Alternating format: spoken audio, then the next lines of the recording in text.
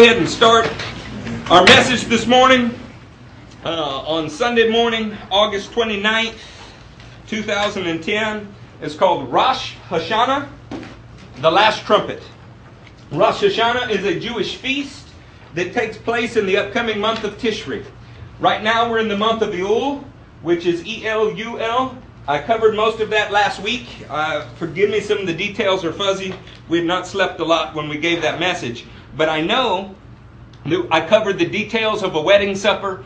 I know that I covered the details of a Jewish marriage. And that Elul was a month that began 40 days of introspection, repentance, a season of teshuvah. And I think we called the message Yemei Ratzon. Well, this one goes perfectly with it. And the reason that it does is after the month of Elul, which we're in somewhere around the 20th right now, comes the month of Tishri. We go from the 6th month to the 7th month. You say, well, what difference does that make? The month of Tishri has beautiful and amazing feast in it. But I would like you to turn to Numbers 29. We'll start from the first verse when all of you are there. And we'll begin talking about Tishri. Two of you. Come on, where are the rest of you?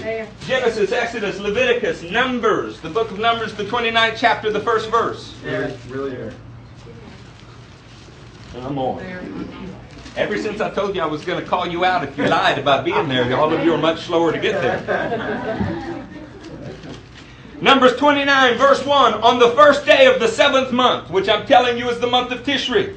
On the first day of the 7th month, hold a sacred assembly and do no regular work. It is a day for you to sound the trumpets. In the Bible, trumpets are almost always shofars. They look like this ram's horn that is up here. The way that you get a ram's horn is you take the king of the sheep. You take his crown from him. You empty all of its blood out and you carve all of the flesh out. And then you fill it with the breath that God gave you. The Spirit of God, the Ruach HaKodesh. And it sounds a clear sound. In the 7th month, on the first day, they were to sound a shofar. The Bible says that it would be a holy convocation. This word in Hebrew is mikra. That is M-I-K-R-A-H, mikra. And it means holy convocation. That's why it's translated that way. But the other thing that it means, and it is translated that way even in modern Hebrew, is rehearsal. If you were going to go to a rehearsal dinner before a wedding, it would be a mikra, because it's both a holy convocation and it is a rehearsal for an actual event. Every year that Israel did this on the first day of the 7th month, every time they sounded the shofar, the crown of the king of the sheep, hallowed of its blood and its flesh and filled with the Spirit of God, every time they did that, it was rehearsing for an event that would come later in history. The first of Tishri was a special day because it would announce that Yom Kippur was coming. Yom Kippur is the Hebrew day on which God set aside for the whole nation to have atonement in a single afternoon. In a single day, an entire nation would be set right with God. And so the word says all Israel will be saved, because on the Day of Atonement in the 7th month, always all Israel was saved. Would you get excited then in the month of Tishri? You'd be waiting for a trumpet to sound. You'd be waiting for your whole nation to get right. In the previous month of Elul, some 30 days, and then extending into Tishri, was a time of Yemei Ratzon from last week. The days of God's favor where you could still repent before atonement came. We looked last week and we saw that there were many overtones of Jewish weddings in this. Do you remember that a Jewish groom coming to get his bride would blow a shofar to announce his coming? Well, every year before God showed up, descended upon Israel to make his bride beautiful and right and pure and clean, it was announced with a shofar. Everything that happens in the Jewish wedding happened to the nation of Israel. Everything that happens to the nation of Israel happens to the body of Christ, because the bride of Christ is the nation of Israel. It occurs at a new moon. This means that the primary light-giving vessel in the sky on the first of Tishri, the heavens become darkened. The moon turns a different color that night. Isn't that interesting? This time is marked by baptism. mikvah. Because during this time of favor, during the time of repentance, during the month of Ul, many Israelites would choose to be baptized somewhere in this period just prior to the shofar sounding. The reason that they would get baptized is they were trying to cleanse themselves to get ready for the union with their God. Do you remember that during the Jewish wedding ceremony, between the Shidduchin, which was the preliminary engagements, in the erusion period, the betrothal period, they would get baptized, mikvah. What Tishri is most associated with, what Rosh Hashanah is most associated with, is a time where Israel is reflecting on their God-given call to rule the nations with Messiah as their head. No different than a Jewish bride might reflect upon her time prior to being married for her God-given call to be one with her husband and perform their calling on the earth. These are beautiful, beautiful things that played out as rehearsals, mikras, all of the time, not mikvah, mikra. Rehearsals in Israel, rehearsing year after year in young person after young person's life. Every time, 7 months out of the year, this was happening. Rosh Hashanah becomes so associated with something good about to happen, so associated with a new beginning of sorts, kind of a born-again experience, that the rabbis declared it to be the head of the year, which is what Rosh Hashanah means. In other words, a new year. That's funny because there's 13 months in the year. But in the 7th month, they said, nope, we're new again. When God gave them the Exodus, the Passover, the Pesach, it was not the first month of the year, but God said it is now. I want you to understand, 2 times a year they said it was a new year when it was not a new year. That ought to give you some hope, saints, if you had to get saved every day of your life like me. If that hurts your theology, I'm sorry. I realize to you salvation may be experience at an altar at some point in your life. For me, salvation has been a very ongoing temporal and spiritual experience. This event that was the spiritual New Year began with something. If we're going to start on the 1st of Tishri, if we're going to begin moving our days of repentance to more of a day of getting ready to do what God has called you to do. If there's a transition happening during this 40-day period, the next 10 days of Tishri before we get to Yom Kippur are going to be marked by our desire to rule the nations, which is what God has called. So the next feast that is coming, Yom Kippur, it begins with a prayer. And every Israelite knew they were going to have to pray this prayer. So the 1st of Tishri comes, and for 10 days they begin thinking about this prayer that is coming. This prayer is called the Kol Nidri. K-O-L, new word, Nidri, N-I-D-R-E-Y. The Kol Nidri was coming. And it's the way that they began the Day of Atonement. And the Kol Nidri is a prayer that says, Mighty God, we have made many vows to you, and we have not been able to keep our vows. We are not everything that you have said we should be. And we ask that you would forgive us, that you would cleanse us, that you would make us new in your presence today. Come on now. Has nobody in here ever prayed a Kol Nidri? One thing that I love about the Jewish liturgy, if you will, I understand that many times we as Christians have said, oh no, all of that is no longer important. Those people, God forgive me for speaking like a fool, rejected Jesus, and so what they have to say is not important. And what the rabbis did after Jesus, I mean, we might consider before Jesus, but after Jesus, they didn't even have the Spirit of God. Really? You can't be saved except through Yeshua. I will give you that. But to say that God no longer works in Israel is to say that God no longer works in your life. Because as it goes with the nation of Israel, so it goes with you. Our redemption is only with them. So it should not surprise you that every reform to Judaism that was made from the 2nd century forward, every effort to distinguish themselves from Christianity, they considered Christianity the religion of the Gentiles and Judaism the religion of the Jews. Every effort to further distinguish themselves seems to paint an even better picture of Jesus. It kills me, and yet it enlivens me. Somebody can have in their heart a desire to separate themselves from the truth, and because they are God's chosen vessel of truth, in spite of themselves, they continue to speak truth. Wow.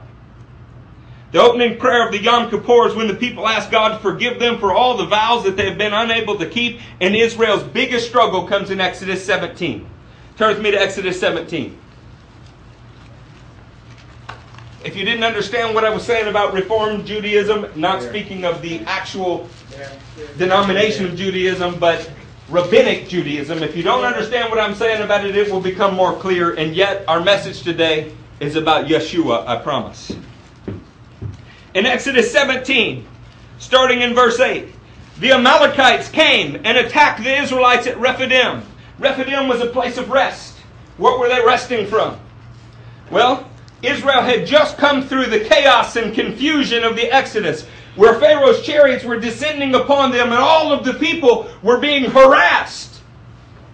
And a man of God stood and raised his staff, and God split a Red Sea. And what happened? The people passed through. They were baptized. They came out on the other side, and who was drowned in the water? All of the chaos. Now they were resting from that chaos, that destruction, that evil power at work that was trying to oppress them. They were resting, and what happened again?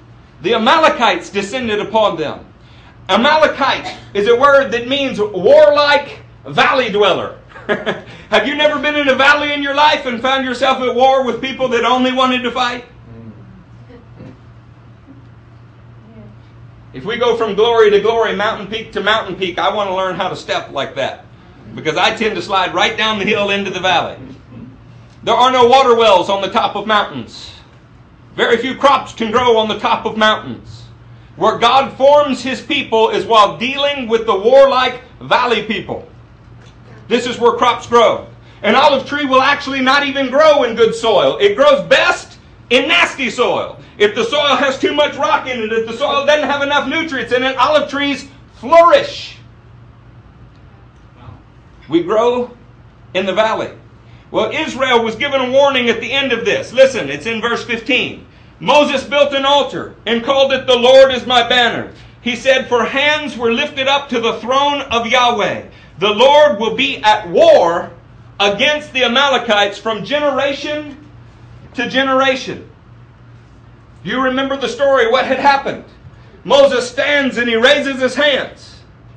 And Aaron stands on one side and Hur stands on the other. And in Moses' hands are the righteous commands of God, the staff. And somebody was fighting for God's people down in the valley. His name was Yehoshua, Yeshua, Joshua. And as long as Moses' hands were held high, Joshua won in the valley and defeated the warlike valley dwellers, and the people of God were delivered from chaos.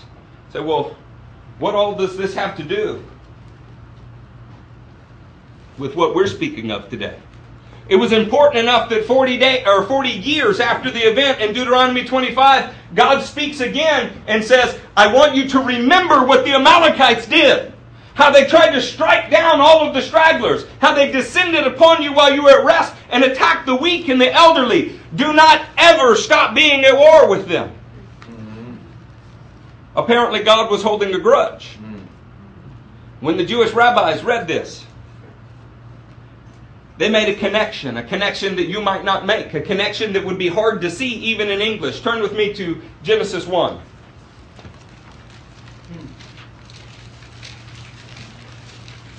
Tell me when you're in Genesis 1. It's a hard book to find. You have to turn through the table of contents and the preface. And for the credits from everybody that did not write this book that have credits in it. The man who wrote it took no credit. The man who published it have pages of credits. In Genesis 1, very familiar verse. In the beginning, God created the heavens and the earth. Genesis 1:2.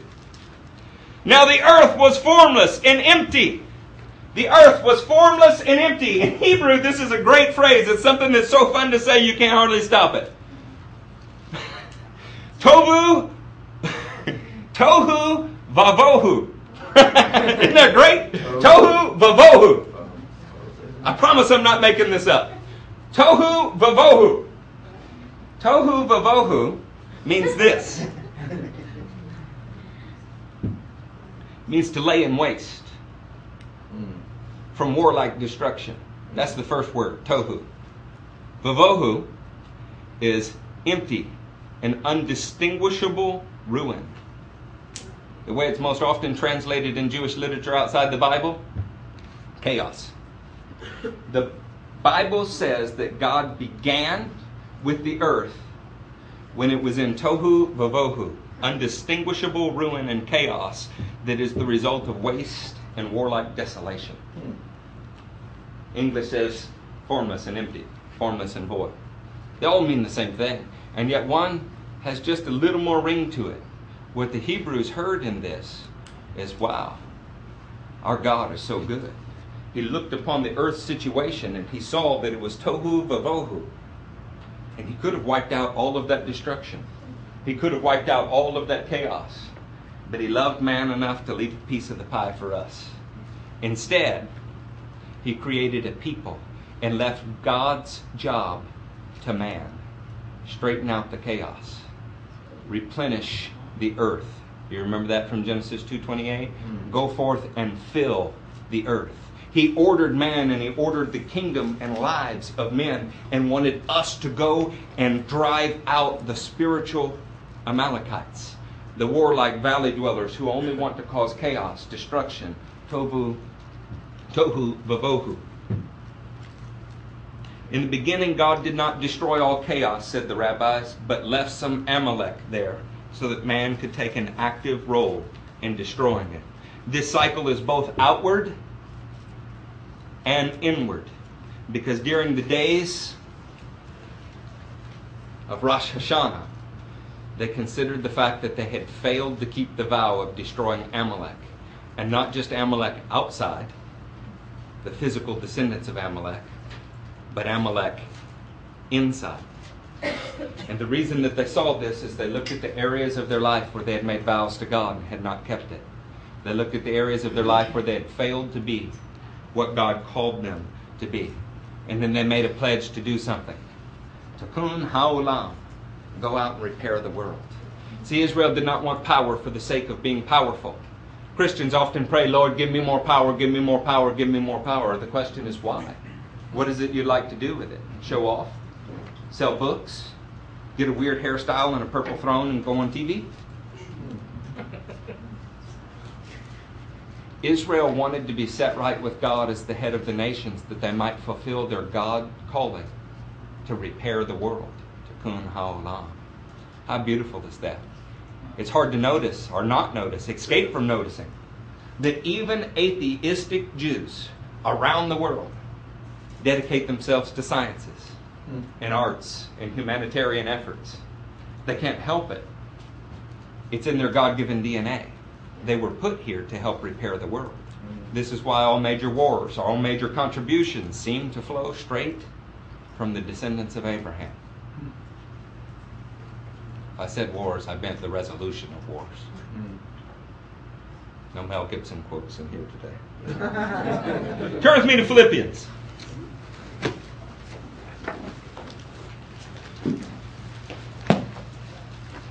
There. Come on, are you hearing anything that is not commonly taught? Yes.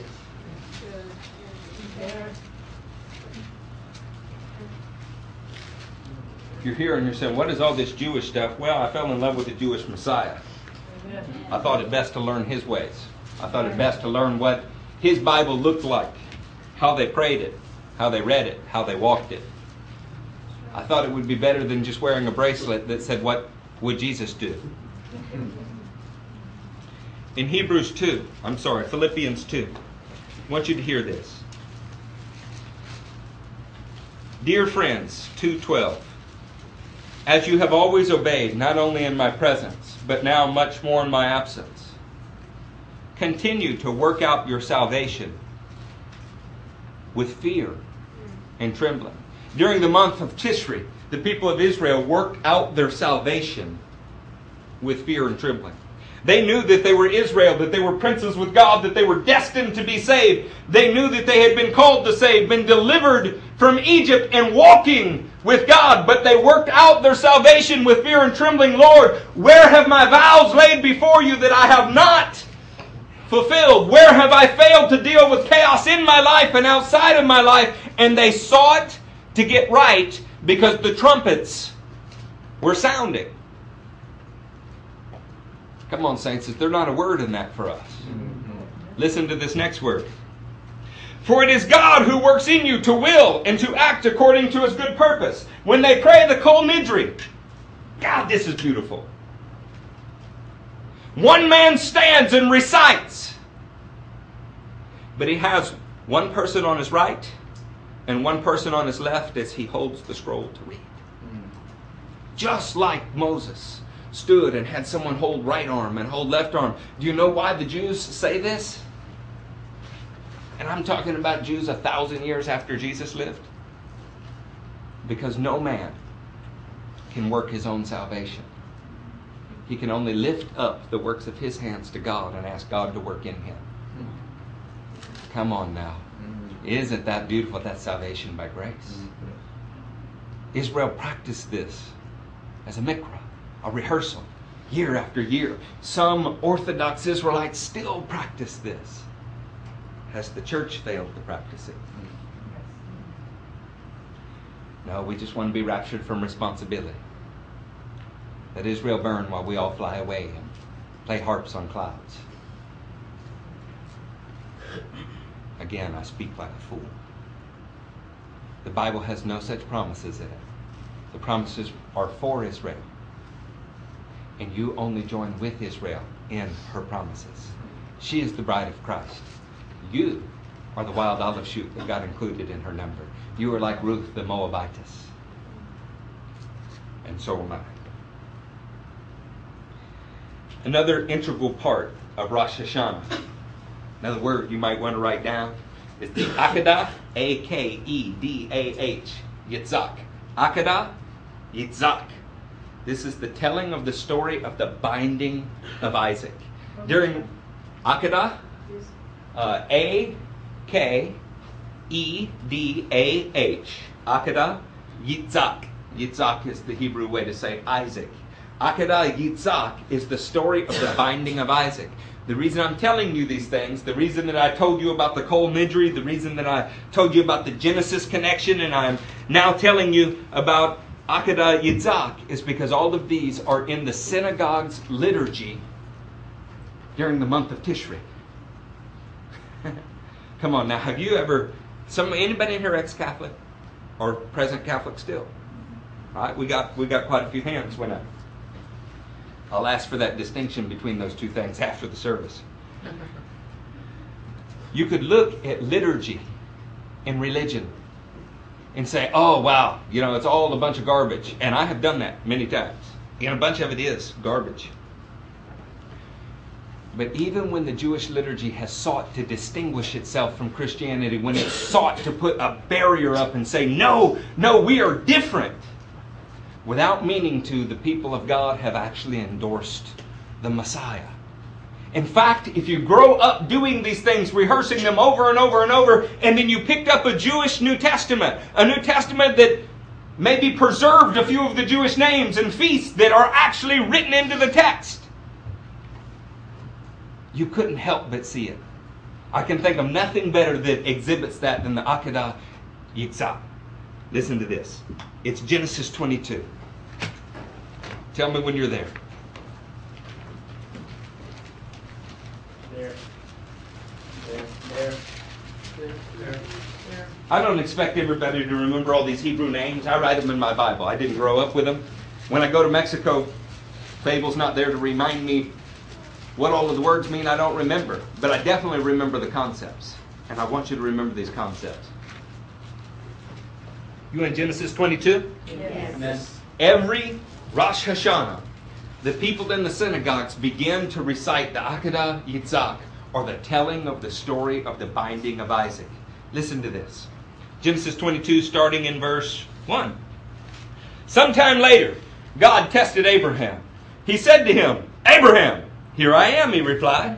Then God said, take your son, your only son, Your son, your only son. If you were going to say that in the King James, you might say your only begotten son. Or your son, your one and only. There are a lot of ways to translate it, but the idea is always the same. The father of all nations, Abraham, the exalted father, father of all nations, would take his promised son, his only son, his son whom he loved, and do something. Whom you love, and go to the region of Moriah. Sacrifice him there as a burnt offering on one of the mountains I will tell you about. The region of Moriah is the exact same region that the Temple Mount was on. It is the exact same region, Araunah's threshing floor. It is the exact same region that the crucifixion occurred on. Say one of the mountains there. It's because Moriah is actually a mountain range and not a mountain. It's the mountain range connected to Zion, the city that God loves. So the father of the nations took his promised son to a special mountain in Moriah, Calvary, Golgotha, to sacrifice him there. This story is told every month of Tishri during Rosh Hashanah while they're waiting for a trumpet to sound and a union to occur with their God where he dwells on earth with them because they're now his spotless bride. Are you seeing a picture here?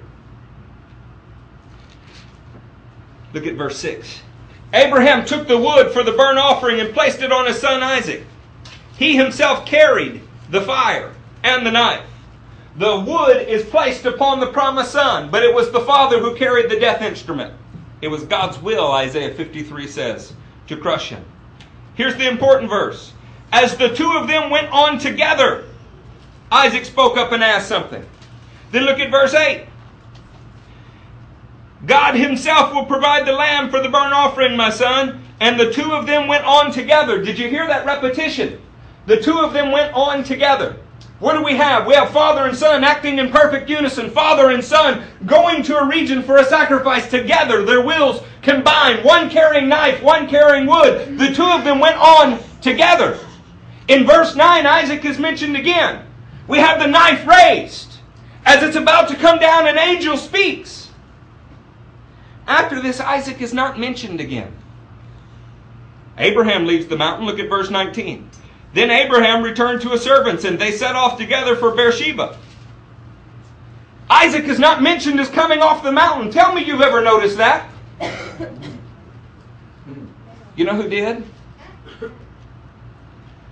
Some Jewish rabbis. Oh, well, they must have been way back there before Jesus when God's hand was still on the nation of Israel, right? God's hand's never left the nation of Israel. Amen. Rabbi Shlomo ben Isaac, in history, is called Rashi. He lived about 1000 AD. He noticed this. Most people think he was commenting on an earlier work about 500 AD called Midrash Rabbah. They made a speculation that has made it into the synagogue liturgy. They said that the reason that Isaac is not mentioned, and by the way, he's not mentioned in the next chapter either. And you know what happens in the next chapter? His mama dies. Wouldn't you think he would be mentioned when his mama dies as being there? Abraham's mentioned. Abraham's servants are mentioned, but Isaac's not mentioned. I'll tell you when he is again in a second. But they began to speculate. We believe that the reason that Abraham went with Isaac as a unified act, and it says they went together twice in the Hebrew text, and then he's not mentioned again as coming off the mountain, is because God wanted to emphasize that his spirit left his body when the knife was above him. He died. And it returned to his body when the angel spoke. In other words, they're trying to teach that Isaac was figuratively resurrected from the dead. They read this during Rosh Hashanah every year and speculate about whether the promised son was raised from the dead. Are you hearing me here? Yes. Has anybody ever read the book of Hebrews in here that says figuratively Abraham did receive Isaac back from the dead? Yeah. Have you never read that scripture? It's Hebrews 11:19. What do you think a Jew thinks then if he picks up the book of Hebrews, a book intended for him?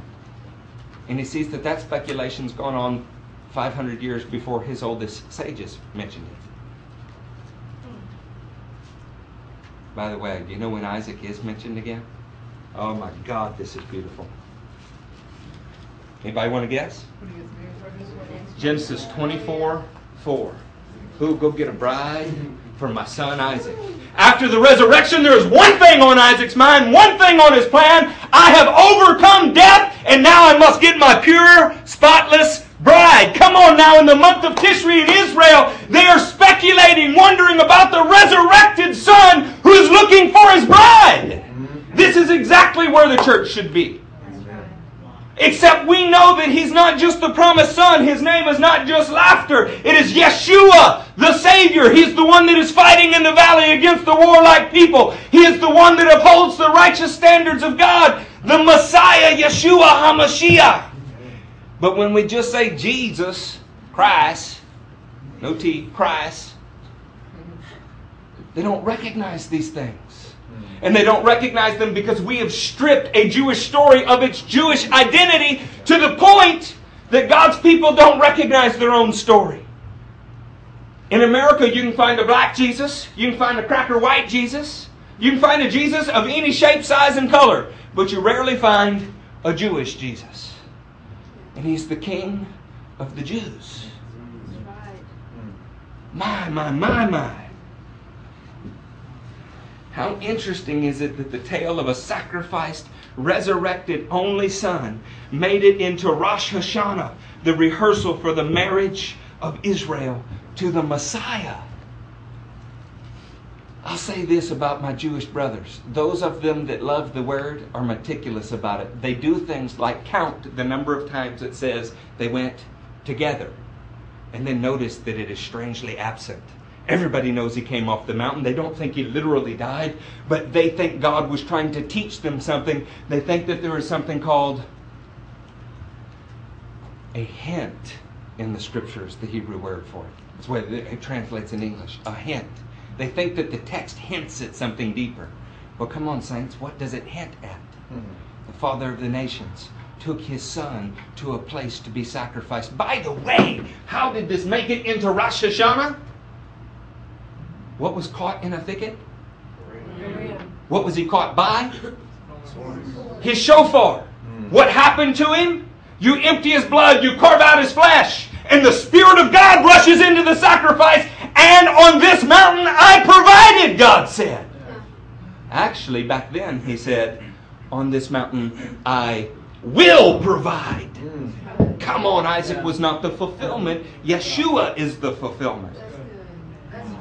Can you imagine that some Jewish scholar who loves the Lord but doesn't understand the Lord enough to be saved as you and I are, in 1000 AD is considering these things, and he wants to distinguish himself from those people who are probably persecuting him, to be honest, who call themselves Christians. And as he's reading the text, he says, no, we're completely different than those idolaters. We have Isaac. We have Abraham. And then he begins to tell the stories, and all of a sudden it is sounding a lot like Yeshua. Only he doesn't recognize it because it is cloaked in wickedness of religion. Come on, saints, with eyes to see. Rosh Hashanah is pretty important. I didn't go through the feast schedule with you, but I might as well while I have a moment.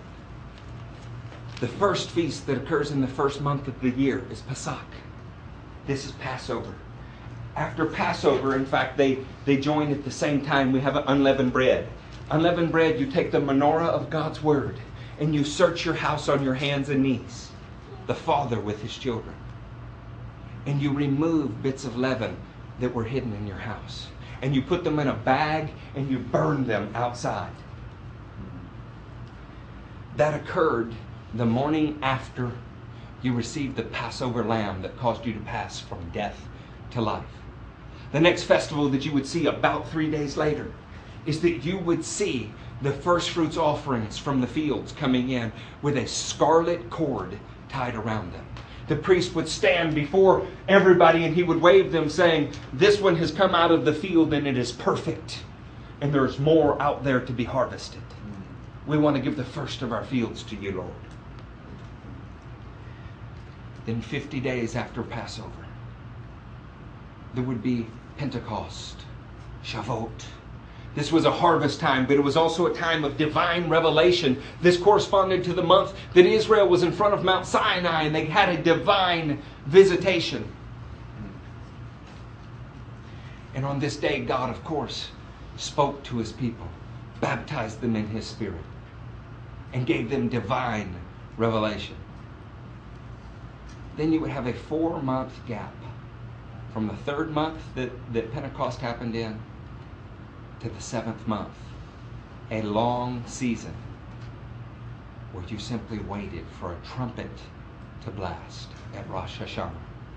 A trumpet blast. Turn with me to Corinthians 15. Which Corinthians? 1 Corinthians 15. There. In Corinthians 15, look with me at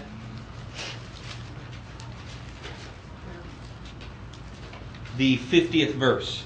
I declare to you, brothers, that flesh and blood, the very thing a shofar is emptied of, cannot inherit the kingdom of God, nor does the perishable inherit the imperishable. Listen, I tell you a mystery. We will not all sleep or die, but we will all be changed.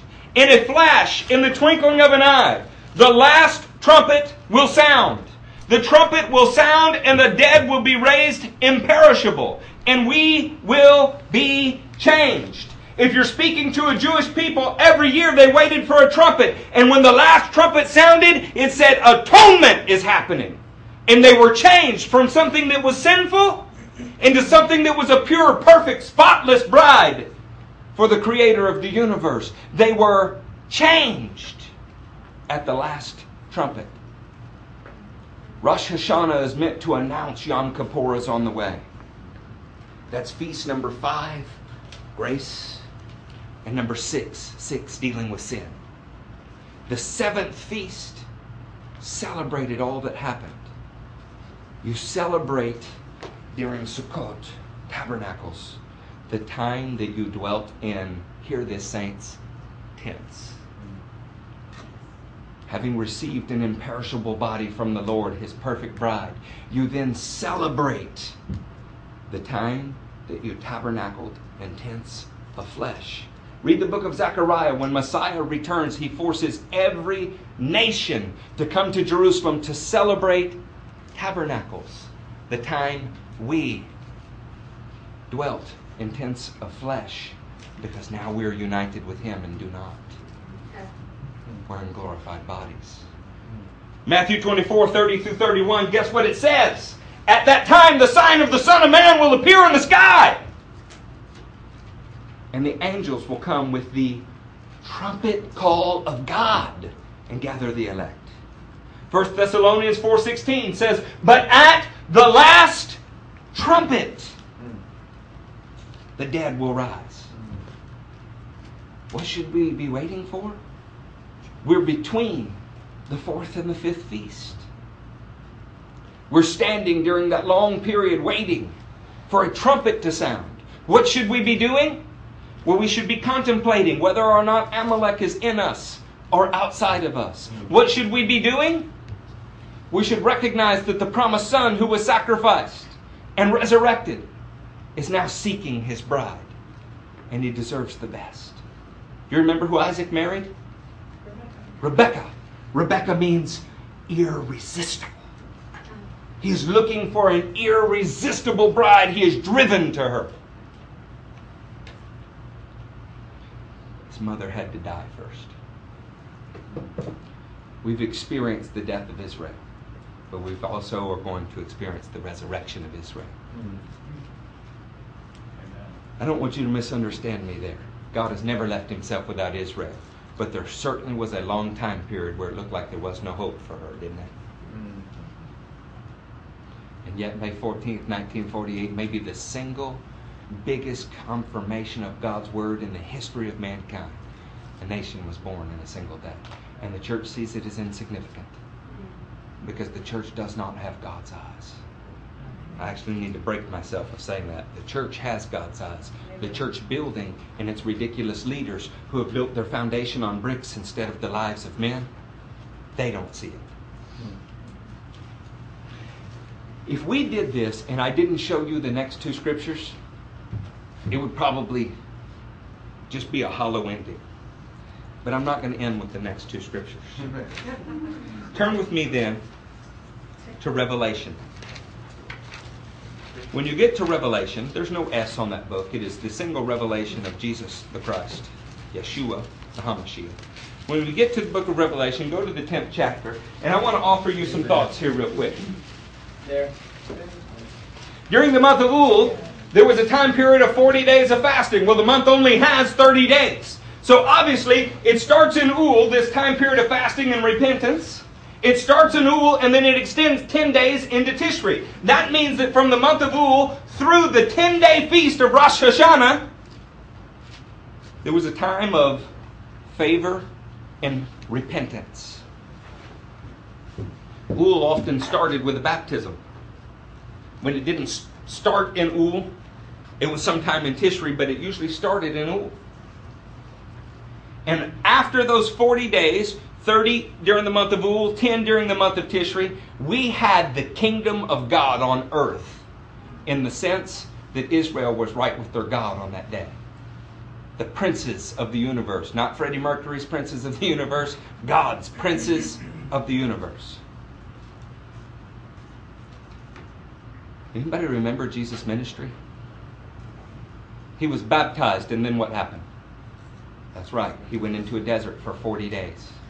Baptized, then 40 days, a time to reflect and be tempted. After the 40 days, what was his very first message? Repent, the kingdom of God is at hand. Does anybody want to take a wild guess as to what time of year it was? See, it follows the Jewish pattern. Why? Because he's the Jewish king.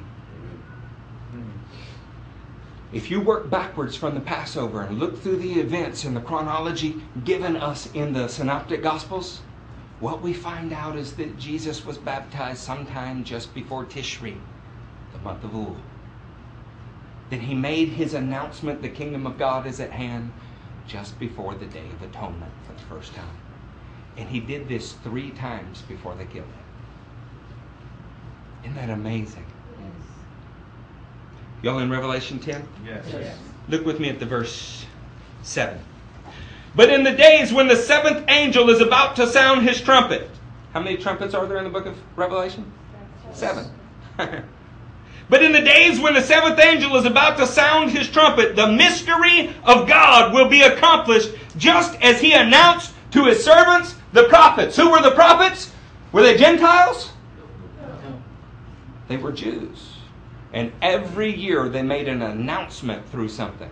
7 feasts. On one of the feasts, there were trumpets. And on the last trumpet, it was Yom Kippur, the Day of Atonement. The mystery of God will be accomplished when the last trumpet sounds. If that one does not move you, check this one out. You only got to go 1 chapter to the right. It'll be the 11th chapter and the 15th verse. There. The 7th angel sounded his trumpet, and there were loud voices in heaven, which said, by the way, this is one of the few times you see the word heaven and not heavens. You know why? This event is taking place in the 3rd, the highest heaven, the place where God's people dwell. The kingdom of the world has become the kingdom of our Lord and His Christ. He will reign forever and ever. What happens at the 7th trumpet? The kingdom that is known as earth or world becomes completely, teetotally, we used to say, subject to God. How could we know that? Because we have been rehearsing it with the nation of Israel now for several thousand years. Next time you see a bumper sticker that defines the totality of your theology, you might consider that there are thousands of years of God's people rehearsing something that have nothing to do with flying away. And yet that's not what our message is about today. Turn with me then to the book of Joshua.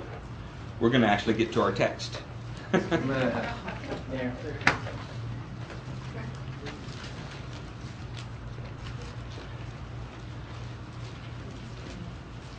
We're going to be in the, 6th chapter of Joshua.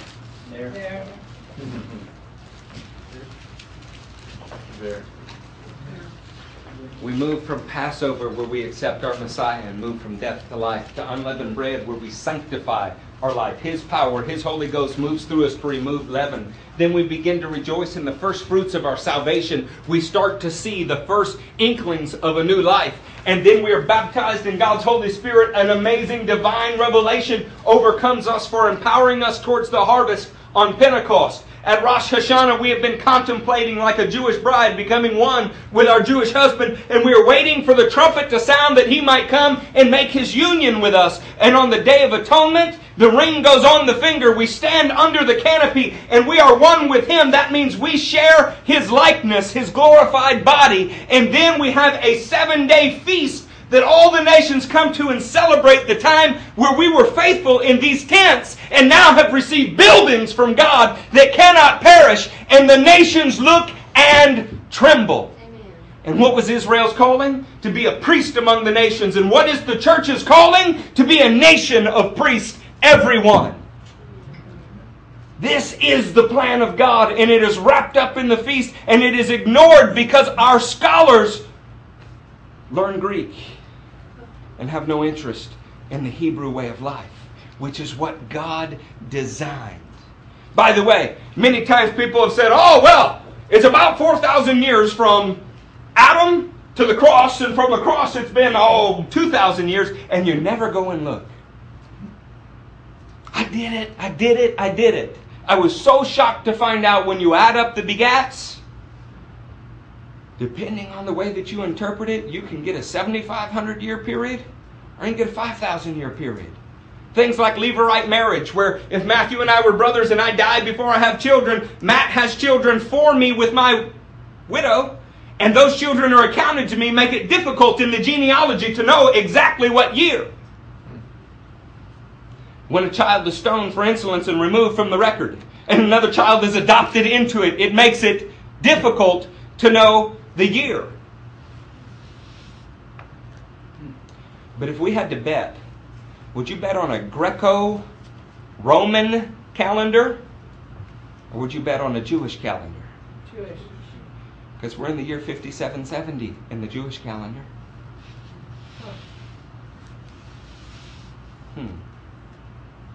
Before the end of the 5th month, at the end of the 5th month, beginning of the 6th month, there may be a trumpet that's going to sound. Look at Joshua 6 with me. Don't you guys get nervous. Eric does not predict the day or the hour the Messiah is coming. I like the way John Hagee said it. As much I disagree with Hagee about, but he speaks so eloquently, I find it hard to disagree with him about anything. That I don't have to debate with him.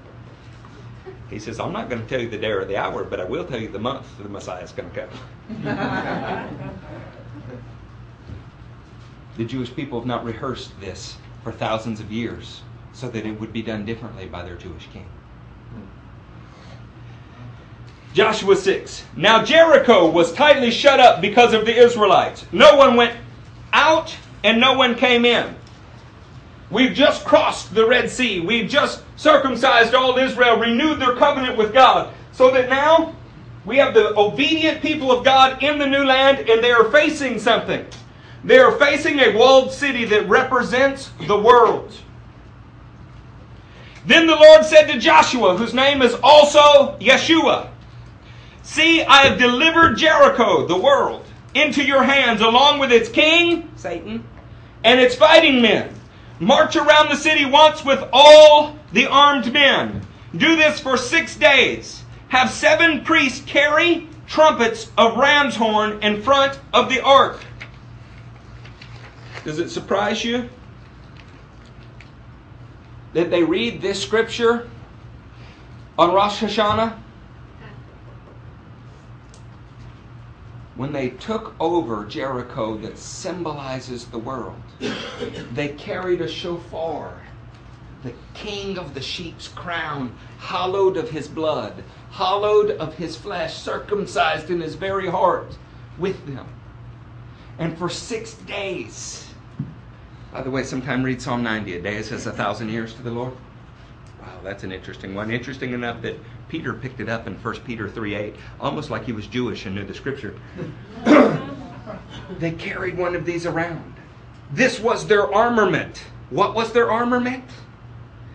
That they could be filled with the Spirit of God and sound with the authority of the King of the sheep, and the walls of the world would crumble before them. Well, if you have 7 days and you have trumpets, what would be the last trumpet? The 7th, when the kingdom of the world becomes God's. And what happened, friends?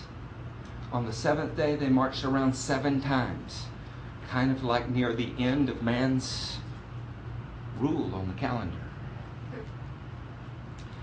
There was a 7-fold intensification. Some might call it 7 seals. Some might call it 7 trumpets. But when the last one sounded, it symbolized something. The people of God are one with Him, and the world is theirs. Are you getting it? Shout, for the Lord has given you the city. The city and all that is in it are to be devoted to the Lord. You read the book of Revelation, and what do we have? A heavenly city that has been set up upon the earth. A tree within its midst that is the tree of life. And its leaves are for the healing of the nations. For 6 days, men will announce something about the King of the sheep. Psalm 90 verse 4 says, a day is as 1,000 years. But there is a day coming when the announcement will turn into the blast of a shofar. And you are either one with Israel and therefore one with God, or you are not. But there is a day when all Israel will be saved. Amen. That is an amazing truth.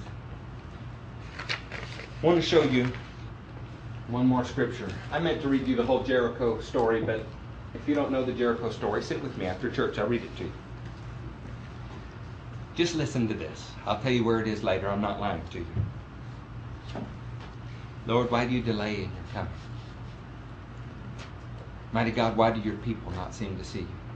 Holy One, why is the church so incredibly filled with corruptness? The church building, anyway. Why is your bride so hard to identify? Lord, how do you put up with wickedness? But do not forget this one thing, dear friends. With the Lord, a day is as 1,000 years, and 1,000 years are as a day.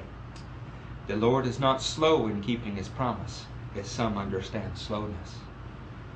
He is patient with you, not wanting anyone to perish, but everyone to come to repentance. Rahab was saved out of that city. It is not a one-day process. The day you get born again is not time to burn the world. In fact, even in your life, you are supposed to be spending time getting rid of chaos, Amalek. You're supposed to be repairing the world. You have received an amazing outpouring at Pentecost. Now you're in a time period of introspection. Are you living up to the vows that you made before your God? It's a time to get right, because there will be a trumpet that sounds. This world will become the kingdom of God. Repent, it's at hand. And when it does, there will be the princes of the kingdom and there will be the subjects of the kingdom. And there will be those who are thrown outside of the kingdom. And as much as sheep and goats look alike, what you did and did not do during this time will determine what you are. He will stand before them as a shepherd stands before sheep. And he will separate one from another as a shepherd separates sheep from goats. To some he will say, come and enjoy the kingdom prepared for you before the foundations of the world. And to others he will say, depart from me, I never knew you. Lord, when did we see you hungry and naked? Lord, when did we feed you? When did we visit you in prison? And if you did it for the least of these, you did it for me. And the reverse is true too.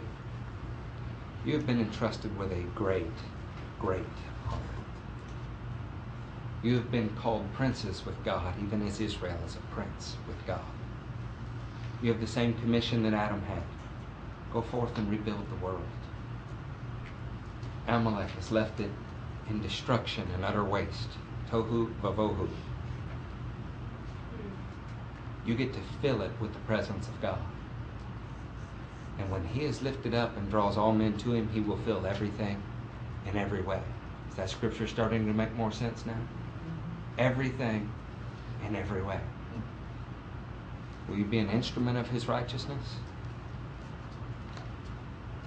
Or you be one of the nations that he dashes to pieces like pottery? Rosh Hashanah is the time that the people of God rehearse for his coming. And you have the opportunity. It's not Rosh Hashanah yet. We have another 10 days before it even starts. You have the opportunity to examine your kol nidri. Are you keeping up with his vows? You have a time period to recognize he died and resurrected that he might find you his irresistible bride. You have a time period to rid yourself of Amalek outside your walls and inside your walls. You can make your righteous acts your wedding garment. You can put the oil-filled lamp in the window. You can look forward to the Day of Atonement because you're right with your God. Come on now, that's beautiful. How good would you feel? How good would you feel when the goat was killed for you and the other had left the building? The scapegoat was somewhere else. And you were now free from sin, perfectly right with your God. You have that opportunity. You have that opportunity right now. Matt's going to play a song. We're going to worship together. You can leave any time you want to. We're not trying to have a marathon service. We're trying with all of our heart to give you an opportunity to get right with the King.